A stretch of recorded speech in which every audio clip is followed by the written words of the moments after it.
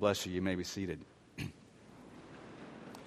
I am actually going to ask you, if you have one of these black books in front of you, to pull it and open it with me to the Old Testament lesson. We're going to come back to that in just a moment. 2 Samuel chapter 18. In your pew Bibles, it's Old Testament, found on page 228. 228. We'll be there in just a moment. The Old Testament lesson for this morning finds us in the middle of the life of a man, the king of Israel, a man named David. What do we know about David? How is David characterized in Scripture? A warrior, okay. Say that again. A man after God's own heart. That's the title that most often gets attached to David. He is known as a man after God's own heart. Now, for just a moment, I want you to set aside what you know about David and just look at that title. A man after God's own heart. A woman after God's own heart. A person after God's own heart. If you were creating this person after God's own heart, what would that person be like? Honest, okay. Giving. Pardon? Compassionate. Humble, okay. Faithful. Pardon? Moral values, okay. Okay. Loving. All right. Obedient. Man of prayer. Okay, all right, we've got a long list, right? All these things that would be this man or woman, this person after God's own heart. Now bring David back into the picture. Does David, the man we know, fit the description we've just given of the person we would create, were we to create from scratch this man after God's own heart? As a adult, no. Okay, youngster, yes. Adult, no. Okay. All right. He did make mistakes. It doesn't say he was a man after God's own heart all the time, right? In fact, if you look at the story of David, you couldn't make this stuff up. I mean, if you were a movie producer, a television producer, you know, the raunchiest soap opera on television today, or the evening drama, Dallas and Dynasty back in the 70s and 80s, Beverly Hills 90210, Desperate Housewives, you know, you could not come up with a script more salacious, if you will, than David's life. Let's pick up just a little of what we know, and to put today's reading into some context. We know that David, as a young boy, was indeed a young man after God's own heart, anointed by God through the prophet Samuel to take the throne to succeed Saul, the king first anointed by Samuel, but who had found displeasure in the eyes of God, and David was the one to replace Saul. We know that once David becomes king, in chapter 3 of 2 Samuel, David's reign begins with, he's fathering children. And in chapter 3, you find the names of the first 6 of his sons. Absalom, whom we read about in the reading for today, is the third of those 6 sons. I might add, all 6 of those sons born by different wives. Put that in a soap opera, huh? Absalom is the third of those sons. Absalom has a sister, born of the same mother. His sister's name is Tamar. Now, Tamar is beautiful. And all the men of the land have their eyes on Tamar. But one of those men who have their eyes on Tamar is the eldest of David's sons, Amnon. And Amnon devises, with the help of some of his cousin counterparts, a way to entrap Tamar. And fast forward through the story, Tamar is raped by her elder brother, Amnon. Absalom hears of this, and he's deeply troubled. He is angry.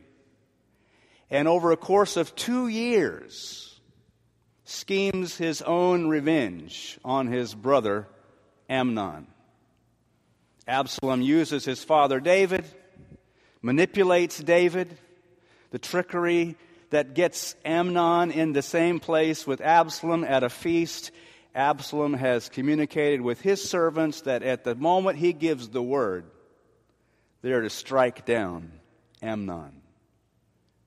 And Amnon is killed by the order of his brother Absalom. Word gets back to David, and David is beside himself. He's mourning over the loss of his son. Absalom is in some bit of exile, but David's heart continues to reach out to Absalom. And there is a point in the story where David and Absalom are reconciled. Absalom is back in the presence of his father David. David forgives him, and he lives in peace for some 2 or 3 years. I might also throw into this scenario David's own little issue of deceit and adultery with Bathsheba, the wife of Uriah, one of the commanders in his army.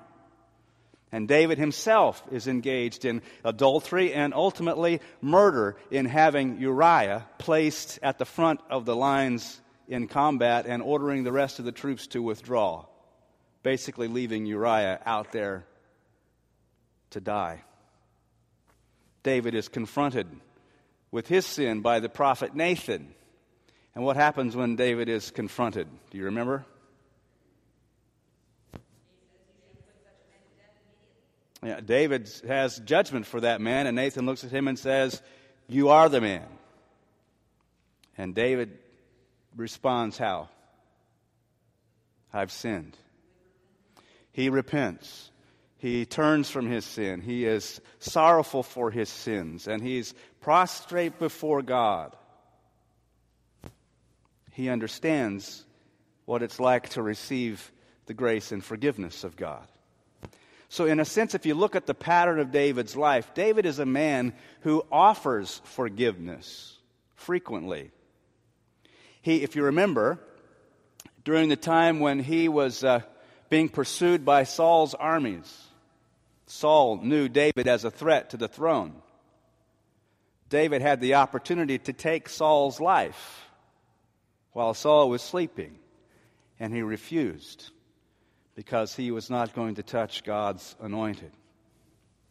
Now we're fast forwarding. Here is Absalom, who's received the forgiveness of his father, but he begins to get caught up in his own press, if you will.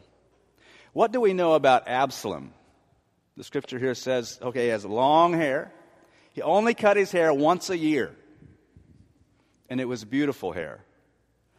But that was just the icing on the cake, if you will. What we know about Absalom is that he was a man, the scripture says that from the crown of his head to the soles of his feet, there was no blemish. He was handsome. He was charismatic. People were drawn to him. He had the ability to win people's affections. And he slowly, over a period of a few years, began to draw the allegiance of the people of Israel to him in such a way that now he is plotting to become the king in David's place. Here's where we pick up the reading from this morning. Absalom's followers have gathered, and they are in opposition to King David. The word comes to David that Absalom's armies have mounted, and there's going to be a confrontation. But David, in gathering the three commanders, gives them very specific instruction about Absalom. He says, regarding my son, Absalom, the young man Absalom, do him no harm. Right? So what happens? The battle is engaged. Absalom is on his mule, as we picked up the reading from this morning. He gets that beautiful hair caught in the branches of a tree. He's dangling between heaven and earth. Joab, who is one of the commanders who heard David's instruction not to do any harm to Absalom, one of his men finds Absalom dangling between heaven and earth, comes and reports to Joab, he's found Absalom. Now, the lectionary reading left out part of this story that I think is important, and that's what I want us to look at. If you've opened your Bibles to page 228, in chapter 18 of 2 Samuel, beginning at verse 9. The reading for this morning made it sound like there was a group of 10 of these soldiers who, having found Absalom dangling in the tree, ganged up on him and put him to death. That's not the full story. Absalom happens to meet the servants of David. Absalom was riding on his mule, and the mule went under the thicket branches of a great oak. His head caught fast in the oak, and he was left hanging between heaven and earth, while the mule that was under him went on. A man saw it and told Joab, the commander, who had been instructed, don't do Absalom harm. He said to Joab, I saw Absalom hanging in an oak. Joab said to the man who told him, what, you saw him? Why then did you not strike him there to the ground? I would have been glad to give you 10 pieces of silver and a belt. But the man said to Joab, even if I felt in my hand the weight of 1,000 pieces of silver, I would not raise my hand against the king's son. For in our hearing the king commanded you and Abishai and Ittai, saying, for my sake, protect the young man Absalom. On the other hand, if I dealt treacherously against his life, and there is nothing hidden from the king, then you yourself would have stood aloof. Joab said, I will not waste time like this with you. He took 3 spears in his hand and thrust them into the heart of Absalom while he was still alive in the oak. And this is where the reading picked up this morning. And 10 young men, Joab's armor-bearers, surrounded Absalom and struck him and killed him. So this was Joab, the commander, who's actually responsible for the death of Absalom, David's son, who he's been instructed to do no harm. Think about this. Joab has received specific instruction that reflects the heart of David, right? Why is David compassionate toward Absalom? He loves him. He's his son, right? And no matter what the differences might be, there is this sense in David that as long as Absalom is alive, there is hope for reconciliation. But Joab knows David's heart and takes matters into his own hands, goes against his clear instruction from David, against clearly the heart of David, and kills Absalom. What do you suppose motivated Joab? Revenge, maybe? Okay, what? A desire for peace, okay? He could have justified that. As long as Absalom is alive, there's a potential for this conflict to go on forever. So even though David says he doesn't want Absalom killed, we know what's best. We're going to do what's right, even though David doesn't see what's right. We're going to take matters into our own hands. David will thank us one day. That's kind of the attitude that you get from Joab. I want to put this into the context of our life as Christians today. Are there ever times, you think, when we as Christians as followers after God, disciples of Jesus Christ, miss the heart of God? Are there ever times when we take the attitude, God, you're not here. Trust me. You'll thank me for this later. I know what's right. I know what's best. And we take matters into our own hands. It's almost there's a self-preservation here. Think about it from Joab's perspective. If the battle continues, Absalom lives and the battle continues, he and his soldiers are all at risk. So this is self-preservation for Joab. But it's in direct defiance of the heart of King David. I fear at times as Christians, we look at the world in which we live, and we've painted in our imaginations what the church of God should look like, what a holy people should look like. And we go out into the world as though saying to God, trust us, we'll create the world that you really wanted. And we ignore the heart of God. It is important for us as Christians not to lose the reason why we exist.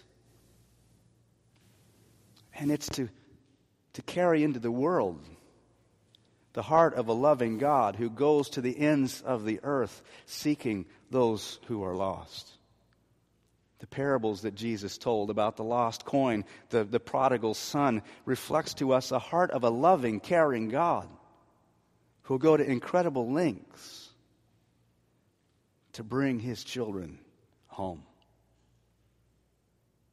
And yet I think there are times when as Christians we are more involved with preserving our own preferences and priorities, and we lose sight of the heart of God. To the gospel really quick. Jesus says, I am the bread. My flesh is the bread, and my blood is the wine. Eat of my flesh and drink of my blood, and you shall live. Jesus is not just talking about what we do here on Sunday mornings in remembrance of him. And we pray every week that this would become the body and the blood of Christ to us. But if this exercise doesn't result in the strengthening of a relationship that exists between our hearts and the heart of God, we've missed the point of what we do. I'm reading a great book that I commend to your reading, co-authored by Tony Campolo and Brian McLaren. It's simply titled Adventures in Missing the Point. And I think often we're guilty as Christians of focusing so much on the trappings of what we've come to celebrate together and miss the heart of God altogether. Where am I going with this? At the beginning of the summer, I'm going to bring it right down to where we are. We launched an experiment together. And many of you, well, all of you have been engaged in that experiment. You're here at 10:30 on Sunday morning. You're part of the experiment. We, 2.5 years ago, began to work and pray and discern together as a parish about what are the things that really reflect God's heart and what are the things that are important to us. And among those priorities that were established, and there were more than these, but among those were a variety of liturgical worship and Christian formation. We've not been able to do those as effectively as we felt we could. And this wasn't a harebrained idea from Father Michael. This was something we prayed and discerned together. Let me hasten to say, those priorities are still priorities. How we live those priorities out can take a variety of forms. I'm not here this morning to say that the experiment that started in June has been a great success, nor am I here to decree that it's been a miserable failure. It's been just what it has been, an opportunity to explore how we make those priorities, how we live those priorities out in our parish. And I have to say that the Saturday Night Lab that was started in June has been a great vehicle for us to do some experimentation with liturgy. And those of you who've been a part of it, you know that it's not been quite the same from week to week. But it's been a wonderful place for some experimenting. And those of you who've been a part of our adult forums on Sunday morning, probably you can say that, I know in the time that I've been here, this is the best series of adult forums that we've had. And education, that formation is important. Those priorities remain. We're at a place where very shortly determinations need to be made about, how do we continue to focus on those priorities. And if you read my article in the July Clarion, you know what I'm trying to say here. We want to be as effective as we can with how we are structured on our weekends. And what that schedule looks like is still very much up in the air. And contrary to what some may have said, I don't really have an agenda other than I want us not to be guilty of missing the heart of God in preserving what traditions have become important to us. Does that make sense to you? I want us to move forward knowing that we are truly following the heart of God. And to that end, I invite you to continue to engage with me in this dialogue over these next few weeks.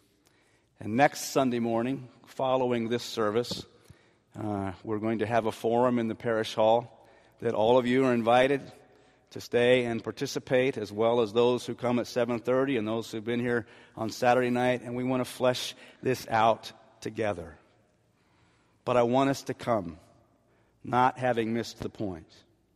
Why we are here is to truly reflect the heart of a loving God in this world that desperately needs to see that heart lived out. What it looks like, I really have no preference, so long as we can live that out. And if we can do it in a way that brings glory to God and encouragement to all of us, while inviting others in this community who don't know Christ to come to a place where they can experience Christ in a fresh way, then we will have accomplished what we are here to do. I end with the collect that we began with this morning as our prayer. Grant us, Lord, we pray, the Spirit to think and do always those things that are right, that we who cannot exist without you may by you be enabled to live according to your will, through Jesus Christ our Lord, who lives and reigns with you in the Holy Spirit, one God, forever and ever. Amen.